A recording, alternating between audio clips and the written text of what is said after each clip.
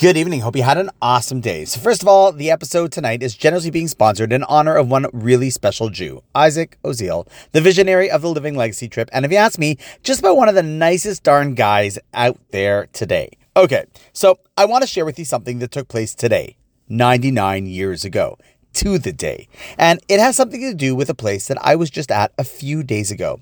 Now, first of all, see, in life, the most important thing for success is laying a strong foundation. You can't build anything without that. And while that is true about an actual building, it's actually just the principle through which God designed the building of anything that will have lasting power.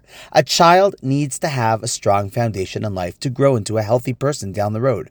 A Jew needs a strong foundation in their emunah and their identity of who they are and why they are here in order to develop a lasting Jewish identity. And in fact, the Mashgiach of the Mir, Rabbi Yerucham Levovitz, the person who is responsible to oversee the well-being, spiritual, and all else of the students, has some beautiful essays in a sefer called Das Torah, where he describes that this was the purpose of the tests that Avram went through. All that to show that he had rock-solid base emunah, because if he was going to be the foundation of a people that will transform the world and never disappear, then he, as the founding father, would need to be rock-solid to build an eternal people. And sure enough, well, he was. Why do I mention all that today?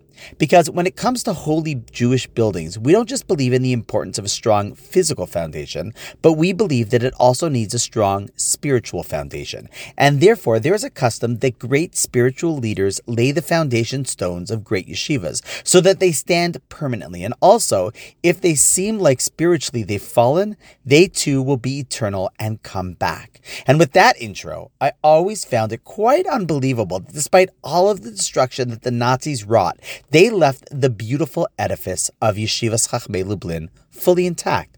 Sure, they used it for their evil purposes, but being that it was absolutely the nicest yeshiva ever to have been built in Poland, one might have thought they'd burn it down. But no.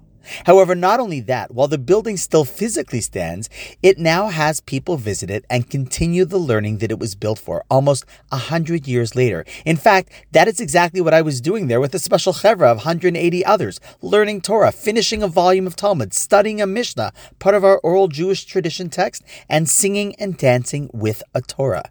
It's amazing. And for that to happen, it must have had a really strong foundation. And in fact, it did. The picture of the icon in this episode is none other than the spiritual giant and founder of the yeshiva, Reb Meir Shapiro.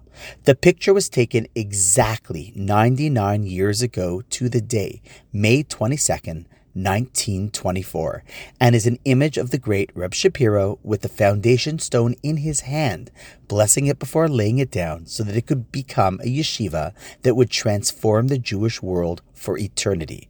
And 99 years later, we can attest to that being true. Laying one's foundation is always the key. It's true for a building, true for a yeshiva, true for a child, and true for every Jew looking to grow and build further upon who they are. The foundation that was laid 99 years ago is still strong. And in truth, as we approach Shavuos this week, the foundation laid by Sinai 3,300 years ago is still strong. And that foundation laid by Avram over 3,800 years ago is still rock solid. All I need to do is strengthen mine. And on that note, wishing you an awesome night, and I look forward to seeing you tomorrow.